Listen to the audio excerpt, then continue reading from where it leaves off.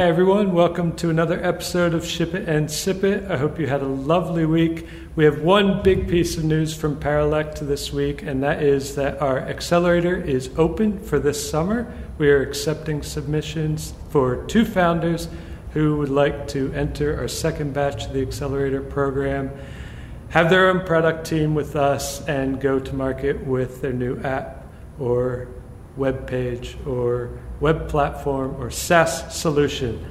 So those applications will be open until May 15th. So head to accelerator.paralect.com and check it out, find out all the info about that. But I'm excited to have Alexandra Cote here with us. She's the growth marketing manager at Winter, and she also has her own newsletter called The Content Odyssey. Alexandra, how are you today? Thank you. I am fine. I mean, as good as it can get given the world situation. But anyway, thank you for having me. Right. Well, I'm really glad to talk to you again. The first time we chatted was after you posted on LinkedIn. I'm not sure exactly if I remember how I started following you, but I saw you posted last winter and you said, hey, any marketers that want to meet up and just chat, hit me up and let's discuss what you're working on, what's working, what's not. And I'm really curious, why did you start that process and what did you sort of learn from those conversations? So initially I started just looking for networking opportunities that were already out there, and I couldn't really find anything that would cater to my needs essentially. So for instance, there are solutions like Lunch Club out there, but really if you join, you'll find that sometimes people just don't show up for those meetings. So I really wanted to have these one-on-one conversations with other marketers. So ultimately I ended up turning on just to my network. That's what worked best for me. LinkedIn, Twitter, some Slack groups I was in. And really the goal was to discuss some of these, tips and strategies that otherwise you wouldn't share online. Because if it's a one-on-one meeting, as opposed to, just like a podcast or anything that's a bit more public, sometimes you feel hesitant to share certain ideas that work for you or certain secrets. So really that was the goal with these, networking chats I had, and I'm still having them. If anyone wants to join, just send me a DM on LinkedIn. Really just kind of discussing these big secrets that otherwise wouldn't be public. All right. Well, that's very interesting. And can you share a few nuggets that you learned from people along the way?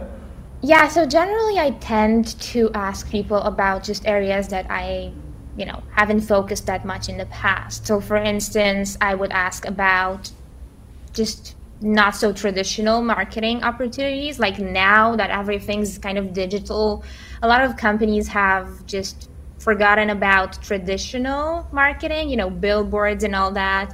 So for instance, I was talking to this demand gen leader. He was kind of going over some not so traditional, not so common, but really it's traditional marketing if you think of it. Just using banner ads, like billboards, different hacks they use for conferences. So for instance, with one of the companies they worked at one, they didn't have a huge budget to get a booth at a conference. So what they did is essentially they gave a t-shirt, a brightly colored t-shirt to anyone who would want to wear it at the conference, and in return they would go up to one of them and give them it was $1,000 or more dollars, essentially as an incentive to wear it. And for the result, what happened ultimately is they received quite a few phone calls because they saw this company everywhere. Even if they didn't have a booth, they weren't sponsoring the event. And this is kind of on the traditional side of marketing, but there's definitely fun things people are doing, even just on the SEO side. For instance, something I was discussing with this company that basically they had their customer support pages ranking for various keywords. So to kind of boost these, they use FAQ schemas. So, when you have like frequently asked questions that you add either at the bottom of a page, like an article or whatever. And on top of that, you can go and add a FAQ schema. And what this does is in the SERP, you will get some extra real estate space, because below the meta description, so to say, you'll have those extra questions in there as well if Google picks them up ultimately. So it's things like this, essentially, very hands-on tactics that otherwise, if you don't discuss them with someone, you would not know about them, or you might not be confident with their efficiency. Super cool. Yeah, it sounds like a great way to find out a few extra tips and tricks. And it feels like a way for you to discover some new ways to differentiate, which is a hot topic with winter and with all marketing right now. It seems to be the goal is to how do we differentiate ourselves from other companies, from other products, all of these things. And I want to talk a little bit about all of these different ways to do this, but looking at your experience, you seem to have done it all when it comes to digital marketing. You say you've met with people to find out things that maybe you didn't have much experience in. But looking through your LinkedIn profile, you've done social media, you've done SEO and content, you have your own newsletter, you've obviously probably done other newsletters for companies, paid outreach, link building. A vast amount of experience that you've already had. And I'm curious, which of these do you enjoy the most? Not necessarily which ones bring the highest value for the company, but which do you actually like more? Yeah, in terms of value, it ultimately just depends on the company. But in my case, I mostly enjoy, to be fair, I like doing a bit of everything, but I do specifically like the people part of things. So for instance, if I'm working on some partnerships, I just enjoy the whole process of managing the entire partnership and just like networking. It ties back into the networking idea and really kind of expanding your reach. And, if I'm working on content like I'm, doing right now, it's still about reaching out to subject matter experts, having those discussions with them to, just find new ideas, innovative stuff we can discuss just to kind of stand out a bit more. Again, it ties into the differentiation strategy you mentioned.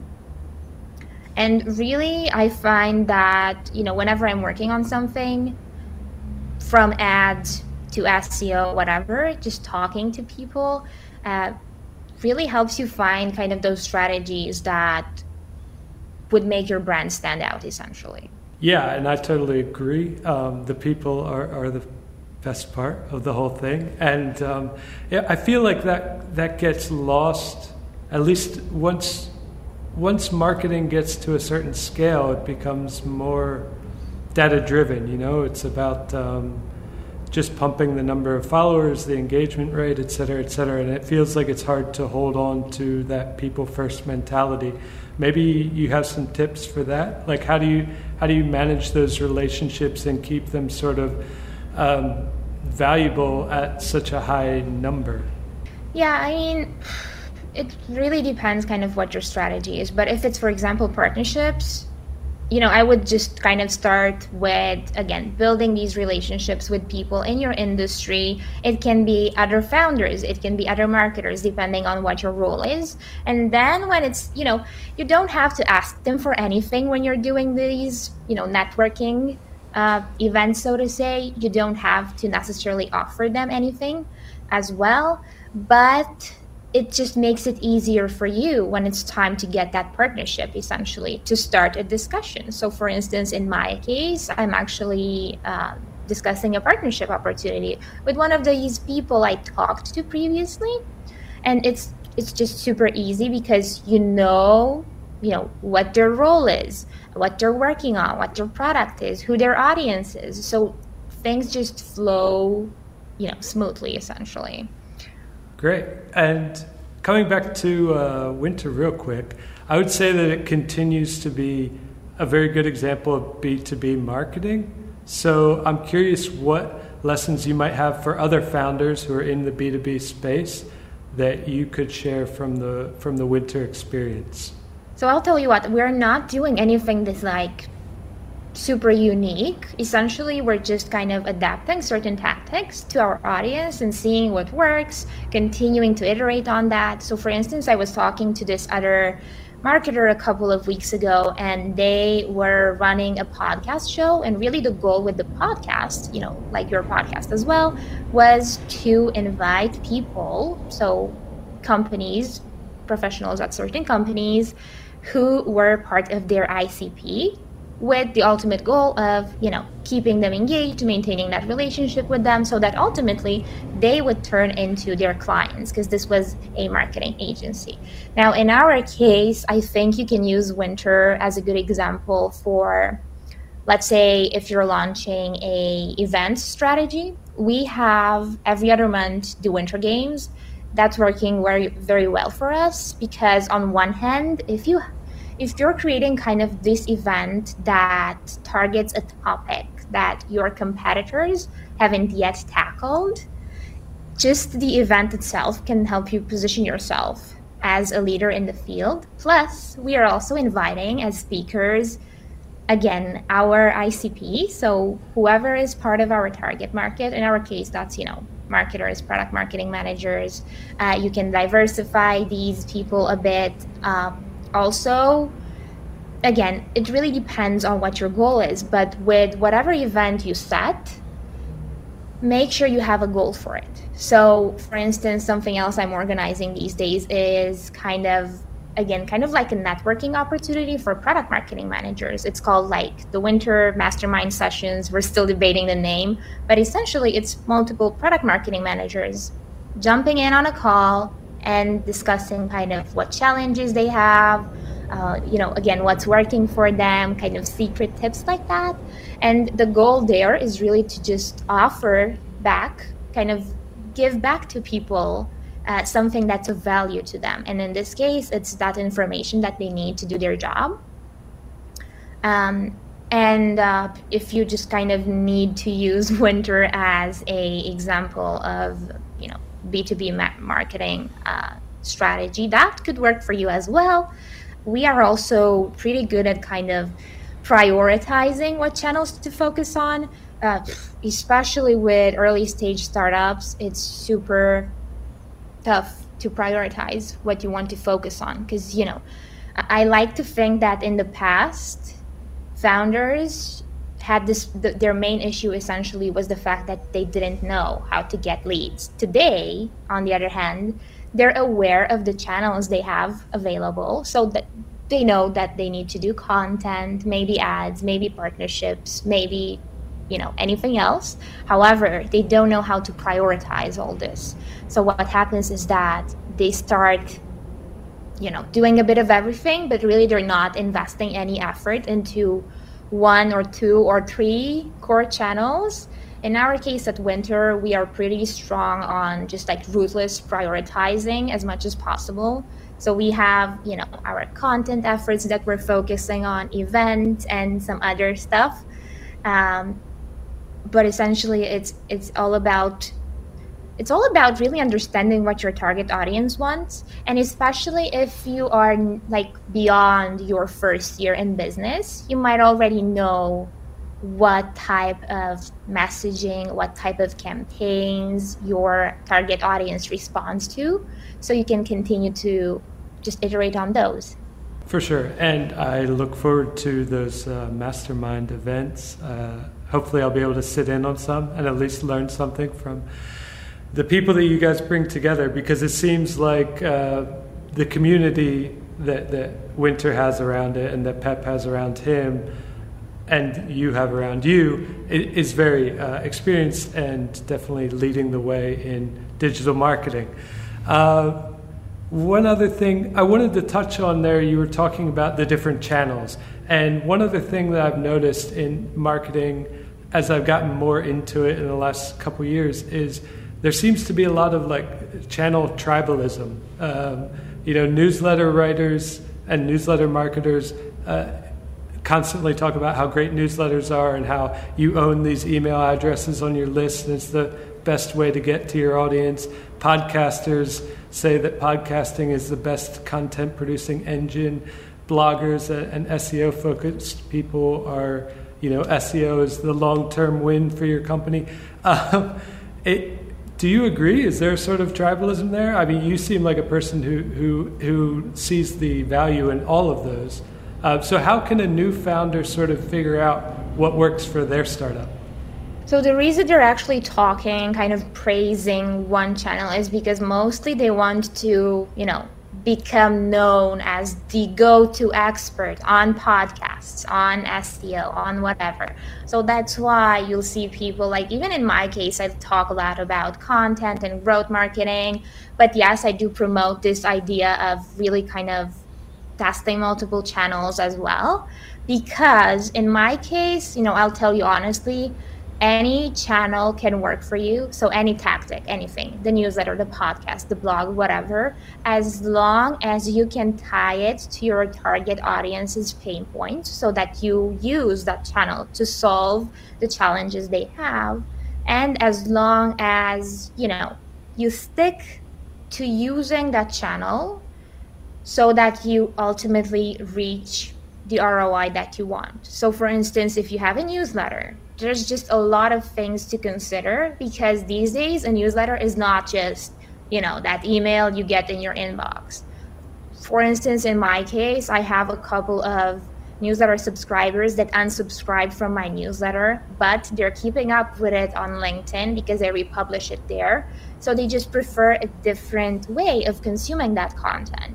So with newsletters, you first have to think about, whether your target market really likes receiving that type of content, if they would have it on email, if they would rather read something like a newsletter on LinkedIn. There's also these newsletters kind of via Twitter these days, just a lot of different ways of packaging them. And then another idea I promote a lot is making sure that newsletter is actually unique.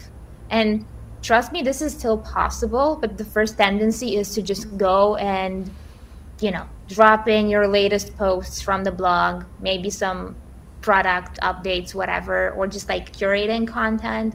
But everyone else is doing the same thing. So you really need to find, that niche, that small challenge that your target audience has, but other newsletters aren't tackling. So for instance, with my newsletter, it's again one of the problems I'm also discussing during my networking calls. And that is the fact that content marketers and growth marketers these days still don't have like a go-to source to really look at and be like, what do I do?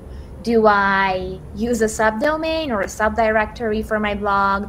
Do I structure my homepage a certain way? So really with the newsletter that I have, I look at particular issues like these and I analyze kind of what other companies are doing, and I turn that into essentially a case study that you can't find elsewhere, but you can trust that it provides, original information, correct information that you can then apply to your own growth strategy. Yeah, right on. And I'm one of those people who prefers to read it in LinkedIn as well whenever you post it. I just don't spend a lot of time in my email inbox.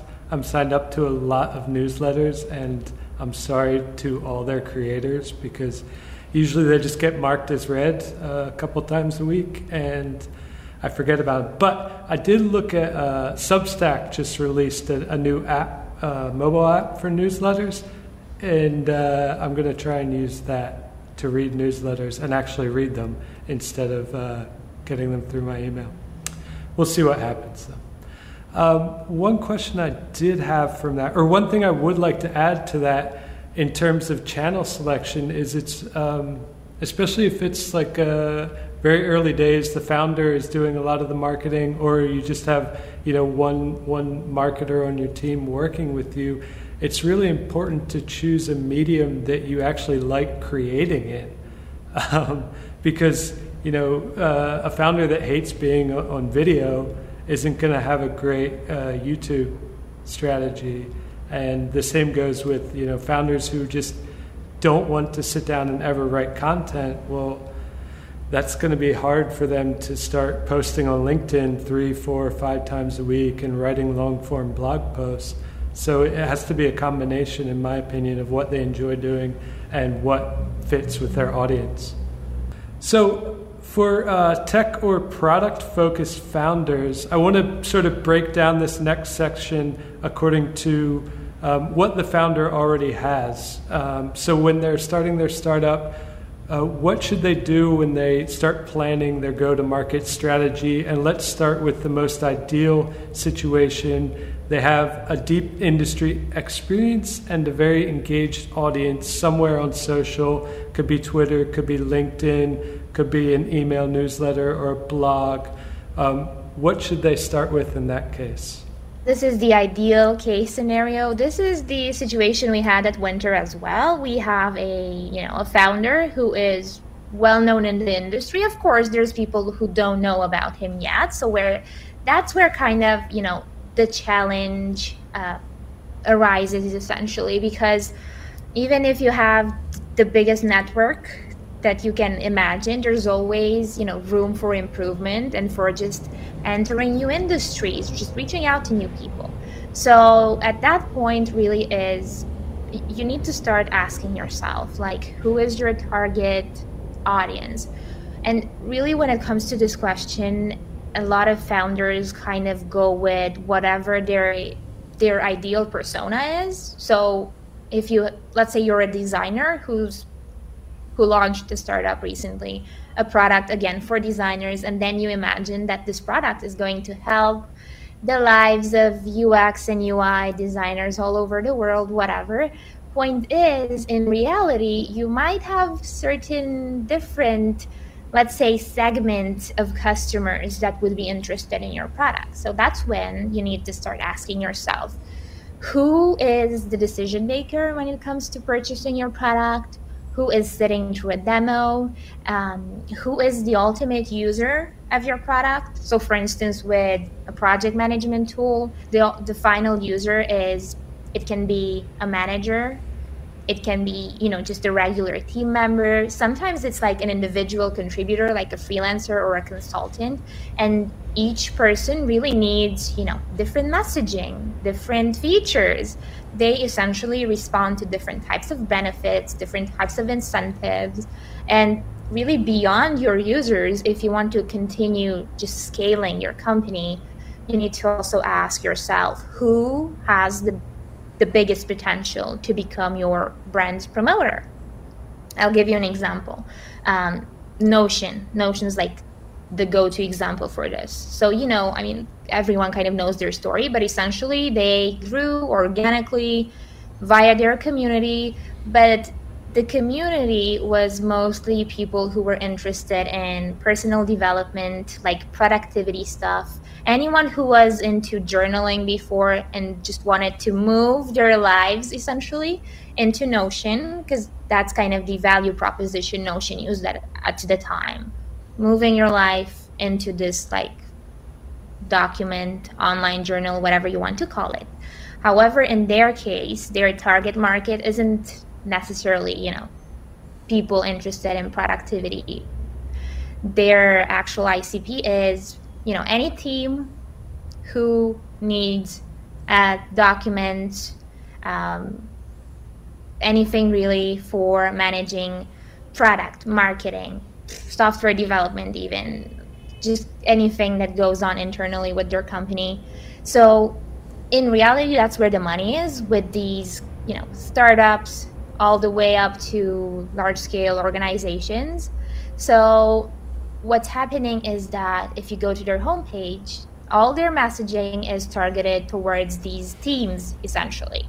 They only have a brief mention in one page for the personal plan, when in reality, their biggest promoters are, people like you, like me, who besides a job, we are also interested in, staying productive, organizing our, not just work, but day-to-day life. So I see a lot of founders who sometimes have this ideal of what their target customer base could look like, when in reality they're missing out on, potential segments that could have way more of an impact at actually promoting that brand, because ultimately there's no single tool out there that relies strictly on your own sales team and marketing team's powers. Essentially, you will always rely on your users and referrals and all that. For sure. I'm curious that founders sort of discover those new segments. Is that part of sort of user interviews? Is where can they find out that there's this other group of people that will really benefit from their product? I mean, in the most ideal case scenario, you're going to start just noticing them. For instance, there's this email marketing tool. It's called Flowdesk, FLO Desk.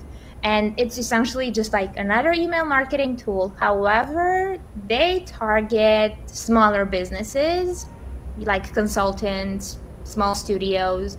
And what they did is essentially they positioned themselves as a MailChimp competitor. However, they used those customer interviews you mentioned to tap into the problems that MailChimp users had and make, those challenges not a challenge anymore through the product they put out there. So essentially what happened ultimately is all of these users started creating videos about the tool and just talking about them in public. Videos, YouTube, it can be just like podcast mentions, it can be blog posts, it can be just like social chatter, essentially. So if the buzz is big enough in one of these segments that you might not be considering yet, you will start just noticing it naturally. And, this is super obvious if probably any kind of SaaS tool has this distinction between individual users and then there's teams, for instance, who are using that tool. And usually you want to look at your individual users to see kind of, what industries they're in, what their main profile is, because they could be course creators, they could be, just consultants, they can be maybe also working in-house for a company, but then doing something on the side. So really kind of really looking at what their industry is, how they use the tool, that's also important. Again, it depends on your tool, but sometimes your users come up with use cases that you did not think of prior to even launching your product. And then you realize that it's actually a good use case and you start getting a lot of more users kind of doing the same thing. And if this scales in time, you'll start noticing that you've got a solid segment of users that can, switch your marketing around. Yeah, for sure. So let's go down to the less ideal founder. They've got deep industry experience, but a very small or just a personal social media audience.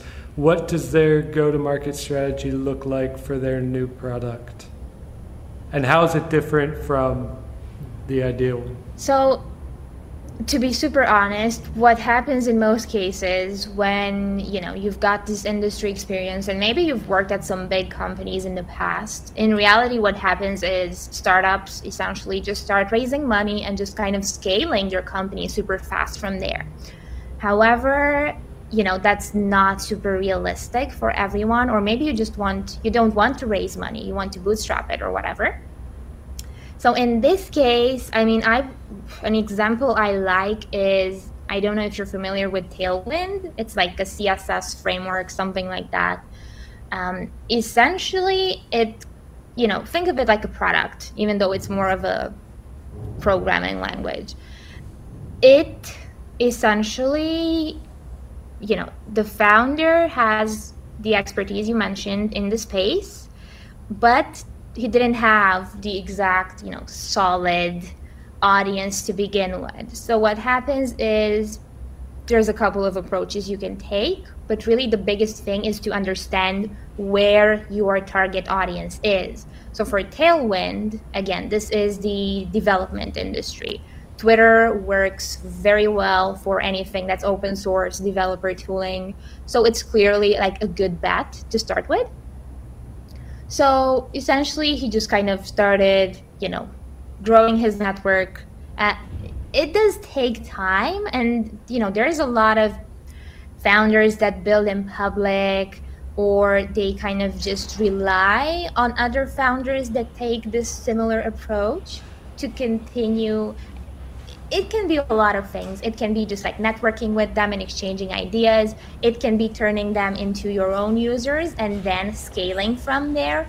But the goal is the main point is you can actually start creating your own network community, so to say.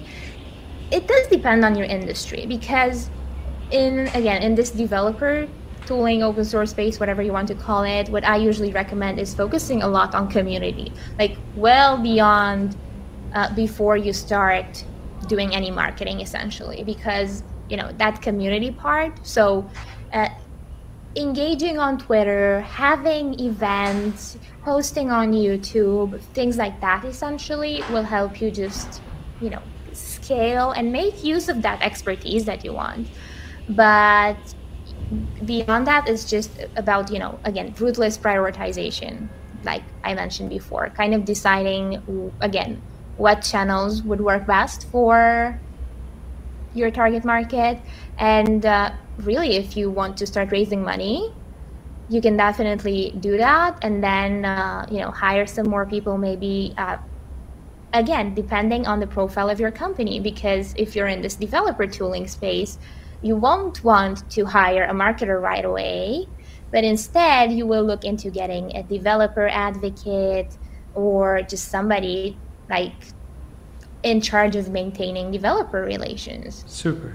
All right. And the last one, the least ideal of our hypothetical founders, they have very little industry experience, no social presence, and they just have a really great idea, and if they could just build it, then it will be turned into an amazing startup. Where should they start? I guess I'm turning a lot to, again, who your ICP is, and really finding maybe that one channel that's not that cluttered yet, with your competitors or whatever, and trying to take advantage of it, as long as your audience is, spending time on those channels. But essentially, it's really, again, a matter of prioritizing what you're capable of doing at this point and how what resources you have to scale at an early stage. Because I'll tell you what, like in marketing, it's either, building like a community and spreading the word about your product early on, or you need a huge budget essentially to start being present everywhere. So I personally believe that you can actually promote a product, and there's a lot of examples out there of, companies that grew just through their users essentially. So a good example is Veed.io. It's like an editor essentially for social media videos, and you get like the transcripts and whatever. In their case, they just could not raise money at the beginning. So ultimately they just gave up and started, bootstrapping. And they basically did that through kind of their own efforts, like social media stuff, and simply, partnerships with YouTubers, things that scale essentially, and things that are like super, super realistic and within reach, and, anything that's like obviously going to work for you. Because, if you have one of these, any video editing tool or whatever, obviously being in, present on YouTube and having partnerships with other content creators is a go-to tactic. Right. And I feel like, I guess that's a point where the founder needs to sort of build a lot of trust with the audience sort of along the way, because if they present themselves as experts without the relevant background experience, then people will see through that eventually. But if they present their idea and say, hey, I'm building this in public, or however they want to share their journey, and they sort of share as they learn, as they go along, the audience that they build will be, I guess, more trustful of them because they see that this person is actually passionate about it, and they're also sharing what they don't know and what they're learning along the way. So it could definitely work out. Yeah, and whether you have experience in an industry or not, what you can do is just, again, networking, talking a lot to other founders in maybe a similar industry or not, and just kind of making use of those learnings. Plus, this helps you establish those relationships and partnerships early on. And ultimately, you can turn this into a nice account-based marketing play, into some really cool partnerships, events, whatever you want to.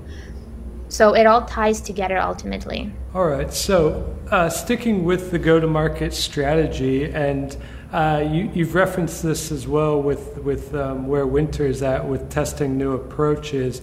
I'm curious about what are the positive or negative indicators that you look for as an early stage startup when you're experimenting with go-to-market campaigns, different marketing strategies. What kind of feedback are you looking for to know that is this working or should we try something different? And what kind of timeline do you look at those experiments in? Personally, I only like looking beyond the vanity metrics. So in my case, that's like recurring revenue and any, sales ultimately. The risk with, being at an early stage and being excited about a channel is that you will start paying attention to social media engagement and things like that. But it depends, because there's a difference between just getting likes and getting mentions. And basically, because, a like doesn't really tell anything about you as a brand. However, if you have a mention or more, that you are, building your mental availability, and people start thinking of you, especially when it comes to certain challenges you help tackle.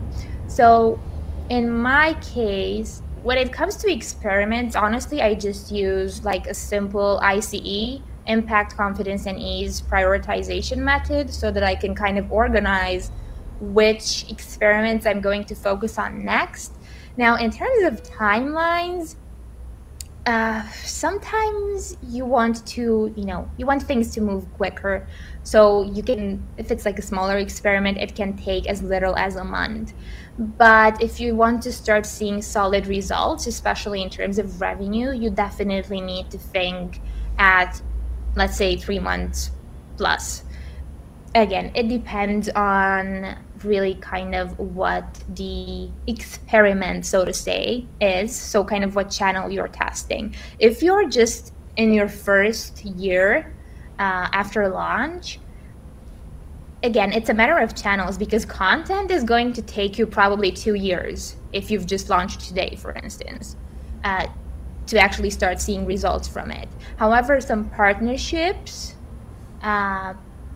with anything, it can be other SaaS brands, it can be influencers like content creators, whatever, that's going to bring you some of these like short-term results, like maybe some instant, new users, signups, ultimately sales. Now, you are familiar with kind of these, let's say, serial creators that build in public. And essentially, if you follow some of them on Twitter, all of them kind of brag about the monthly recurring revenue they have and essentially how much they make every month. Problem with the MRR metric is that it takes into account both small accounts and the larger organizations that pay for your tool. So you don't have like a realistic look at your month-over-month growth. So in my case, I prefer just looking at the month-over-month growth, but taking out the big accounts. So take out anyone who's paying $10K or more a month, and start looking at, how many of these smaller, like cheaper plans or whatever you have, how many of these accounts are created every month and how that's scaling. So really having more of a realistic look at how your user base is growing. But this, the MRR ultimately only gives you an idea of how you're doing overall. If you want to track certain channels, then, there's just separate tracking methods you can use for every single experiment. So yeah, I think that's a really interesting tip and insightful for founders to sort of delete those big recurring accounts and keep track of those new signups. And I guess also from there, you would definitely want to look at how many of those new signups are sticking around after a few months, because that's where you can really see your churn. Let's talk a little bit about messaging and market message fit. You mentioned the likes aren't really that important. Mentions are better because it shows that you're top of mind more. But for us, those of us who are working in social media marketing, and other forms of content marketing, how do we figure out quickly if a new startup has sort of that market message fit? So in the ideal case scenario, you can have, I'll give you an example. You are familiar with Pitch, right?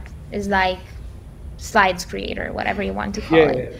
Yeah. Essentially, they launched a bit over a year ago, and they were in beta for like 2 years. So you had to request access to join. And being in beta and having this like exclusivity around your product gives you, an ideal timeline for actually testing your messaging.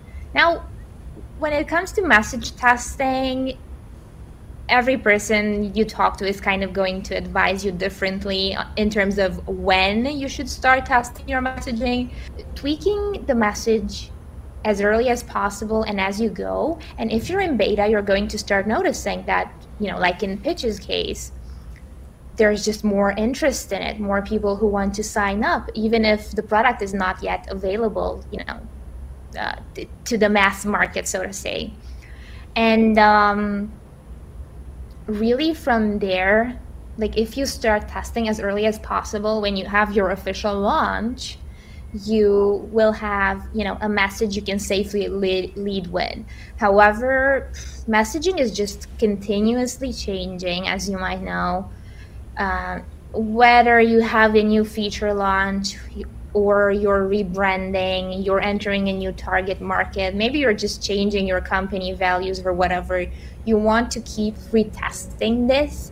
And I spent roughly 5 years in this project management industry, which was, it's one of the most crowded SaaS categories, essentially. And really what, besides competitors that were innovating from a tech point of view, like new features like Notion and Airtable, and then you had these tools like Asana that had just a lot of money for ads and sponsorships and whatever, the rest of the medium and smaller players were essentially competing on messaging. So you would have a project management tool essentially changing kind of their messaging every single month. Like 1 month you would be targeting remote companies, then you're just kind of tweaking that messaging so that it helps, your product helps companies, employees within those teams just work easier. And there's these small ways of tweaking your messaging so that it resonates with your audience, that really when you don't have the resources to just keep developing features forever, which is impossible, not scalable, because at some point everyone's going to have the same features as you. So your only solution really is to just work with your messaging and stop being that other tool that helps you do it all. Find something that your audience, so your target market, essentially really resonates with. And I mean, there's a bunch of ways you can do that. You can talk to potential users. You can use Winter, by the way. You can really, there's a lot of opportunities to really just sit down and talk to your target market. And by the way, you can use this as part of your ABM play, because you can reach out to these companies that are your ideal customers and ask them for feedback, ask them for a contribution, anything really that would kind of start the discussion. Super. I was reminded there when you were mentioning Pitch's long beta process, I was reminded of one of the most interesting and sort of, I guess, sad product launches from last year and hype cycles, I guess, which was Clubhouse, because they had this long, iPhone only sort of invite only rollout that just built the hype cycle so much, and now nobody likes it anymore. Can you talk about that a little bit? What do you think they got wrong about their product or their go-to-market strategy? I mean, if you ask me, in their case, it's just the fact that they were basically trying to build another social network when we are already kind of caught up in, running between Twitter and LinkedIn. And today, Twitter already has the same functionality as Clubhouse did. So again, as you see, their features were very easy to copy. And they didn't really have any, messaging that stands out, because it was essentially just another social network. And really the point with only having, people with iPhones tune in, that does, cut down your market quite a lot. But I think the biggest problem is really people don't want necessarily new tools as much as they want maybe the same feature on something they are already using. For sure. And definitely it makes sense for Twitter to have it. I think that Twitter Spaces are enjoyable on occasion. I never really got into Clubhouse just because the real-time nature of it, I wasn't in the same right time zone to get into the chats that were actually interesting to me. Just because of my location in the world. So it didn't have a lot of practicality for me. All right, where are we going next? Let's talk about prioritizing time and money for these different channels. So new startups have basically, there's four different types of segments of marketing, right? Paid, earned, search, and organic. If you're an early stage founder, you have a really small team, it might just be you and another founder. How do you prioritize time and money across those four segments? So I'm generally always a fan of organic marketing. So anything that's organic and earned is really what I believe works. However, yes, organic efforts generally can take more time. So that's why a lot of startup founders, I think, fall into this trap with ads, where basically instead of having organic content on whatever topic you want to tackle, you would just kind of dump your money into ads. However, again, the problem is that basically what works in marketing is, either you do things organically and you scale through some unique campaigns that really create the buzz around your product, or you need a lot of money to actually make those ads scale. So for example, 4 years ago or something, Monday.com had those YouTube ads that everyone was getting. I think they still have some of them, and they're just going crazy with them, and they spent a lot of money. We're talking hundreds of thousands of dollars a month, when if you're a startup, you can only afford maybe $100-ish a week, a day, it depends on these ads. So you won't get that effect you want from the ads essentially. So you can still turn to organic efforts, while keeping in mind that it really doesn't cost much to do certain account-based marketing plays or certain partnerships, or just you can even find influencers who would be happy to kind of test your product or just use it for free in return for that promotion. So if you ask me, you can do literally everything for free.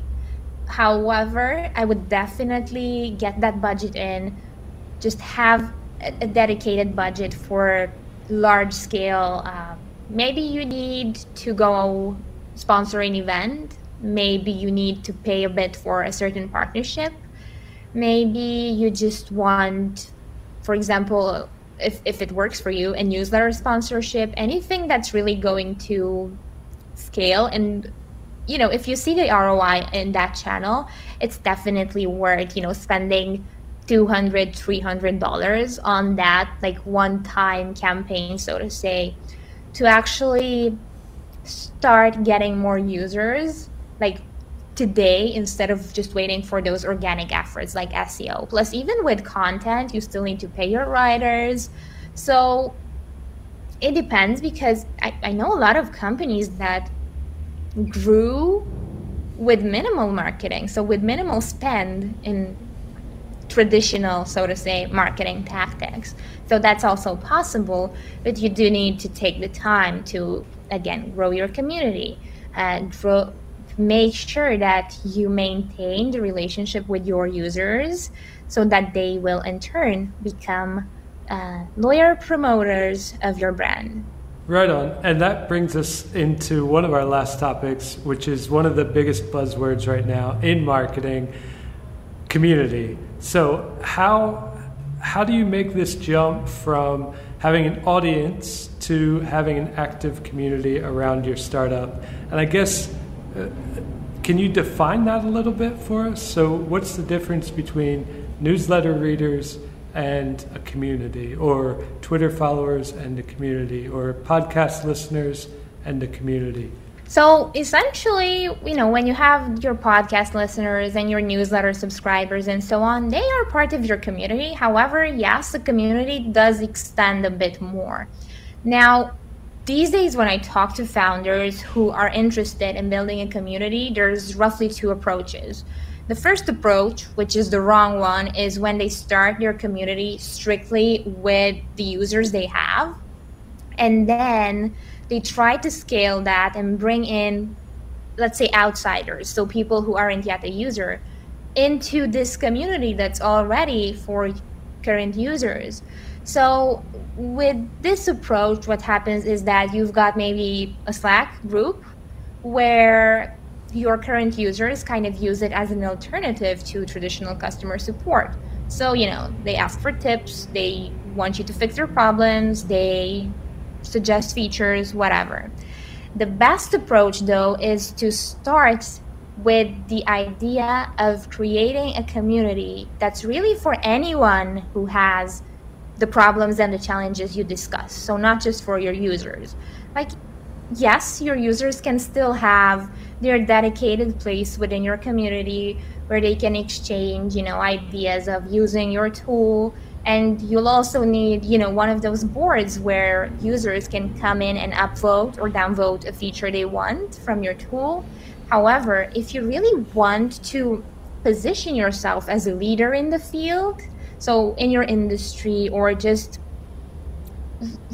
regarding certain matters that you often discuss, you need a community that's tied to that, where you have yourself, your employees. Then you will also need to start bringing in some, let's say, community advocates, kind of your loyal community members who are always there to, answer questions, create more content. You can also organize events. And this is essentially separate from anything else you're doing. But in a way, they all tie into your community. So you're going to have, for instance, your Slack group or whatever. You can make it in Mighty Network, Circle, whatever you want. And then you're going to have a newsletter. You can share that newsletter in this community as well. You can have a podcast. You can have events. You can start a referral program that would just incentivize people to talk a bit more about the product and create really that community effect that you want, where people are just going to talk all over YouTube about your product, all over, podcasts and whatever else they can kind of monetize in this sense. That makes sense, yeah. And I like the aspect of focusing a community around, I guess, a niche or the problems that you solve rather than just your users.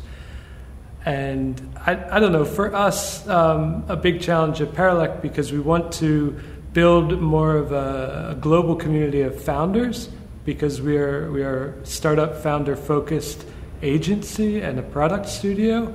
But for now, what we have is sort of a lot of small communities within Paralect. So the engineers have their workshops, and the product managers have product experiment sprints, and they discuss that in their community. And I have this podcast, and we have other different sort of events going on. Also on LinkedIn, we have one coming up. But I guess for me, the challenge is not necessarily to orchestrate all of them and sort of try and control them all and bring them into one cohesive whole. It's more of to find content out of what's happening in each of those communities that we can share with our larger audience, so that people get a bigger picture of what we're all about. We also somehow have this problem where essentially our target market is distributed in different directions. Like you might have different ICPs in different industries, like you have developers in product and what else.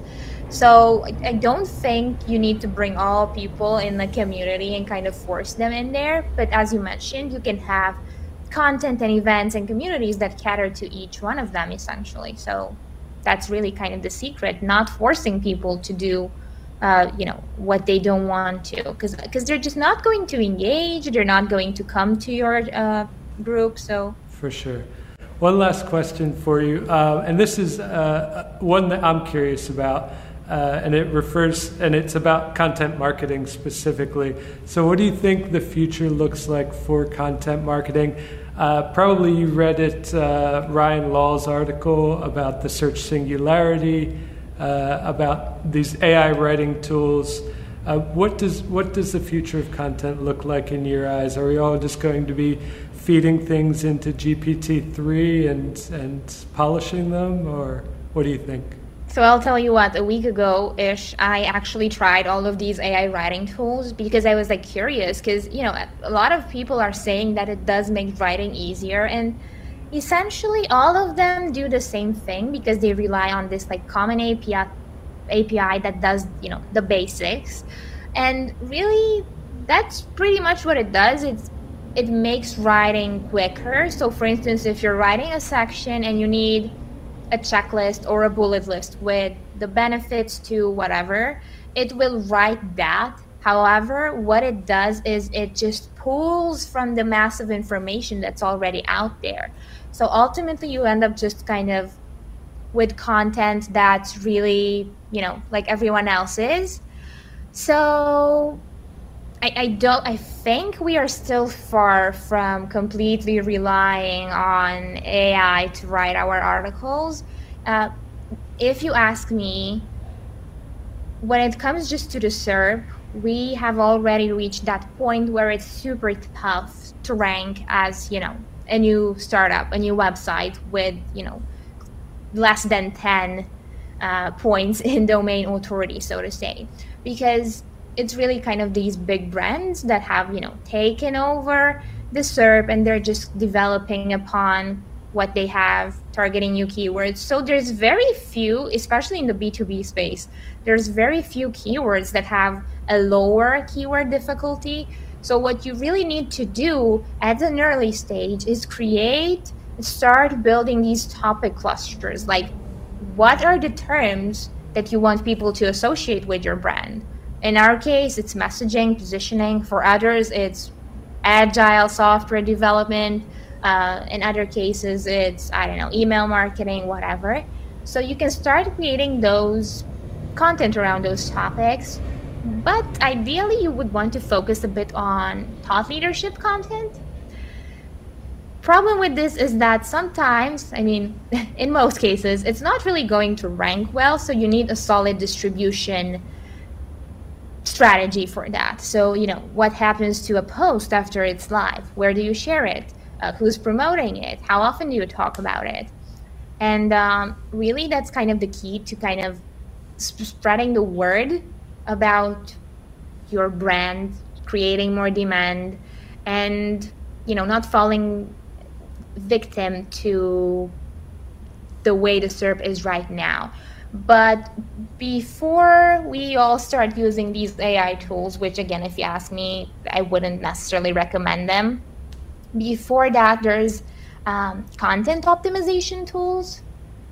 And essentially what they do is they help you rank better. So if you've got outdated content, or if you're just writing a new piece of content on a topic that's maybe not that competitive, these tools will recommend what keywords to use, how to structure your article, which articles on your blog you need to update, things like that. However, this is still an SEO play.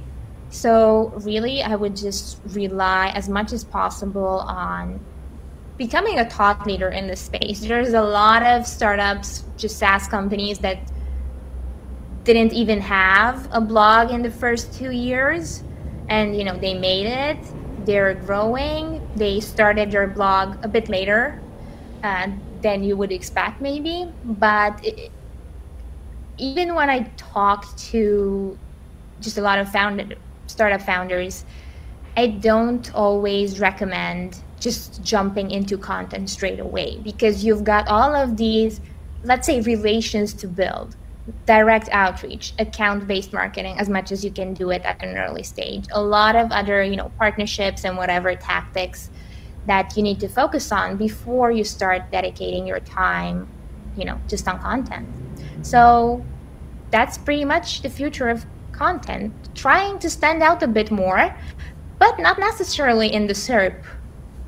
Do it via socials, via your community, and never think of content as a standalone thing. Always tie it to your community, to just other efforts that you have. Awesome. Well, Alexandra, thank you so much for joining me today. I hope that all the founders that we work with and all the founders who are thinking about launching soon, coming into our accelerator, will find this very helpful and useful. I definitely learned a lot from it. And for everyone who has made it this far, please follow Alexandra on LinkedIn, on Twitter. Find her newsletter, The Marketing Odyssey, where she shares very helpful tips for improving your marketing. All right. Thank you so much, Alexandra. Thank you. Bye-bye. Bye.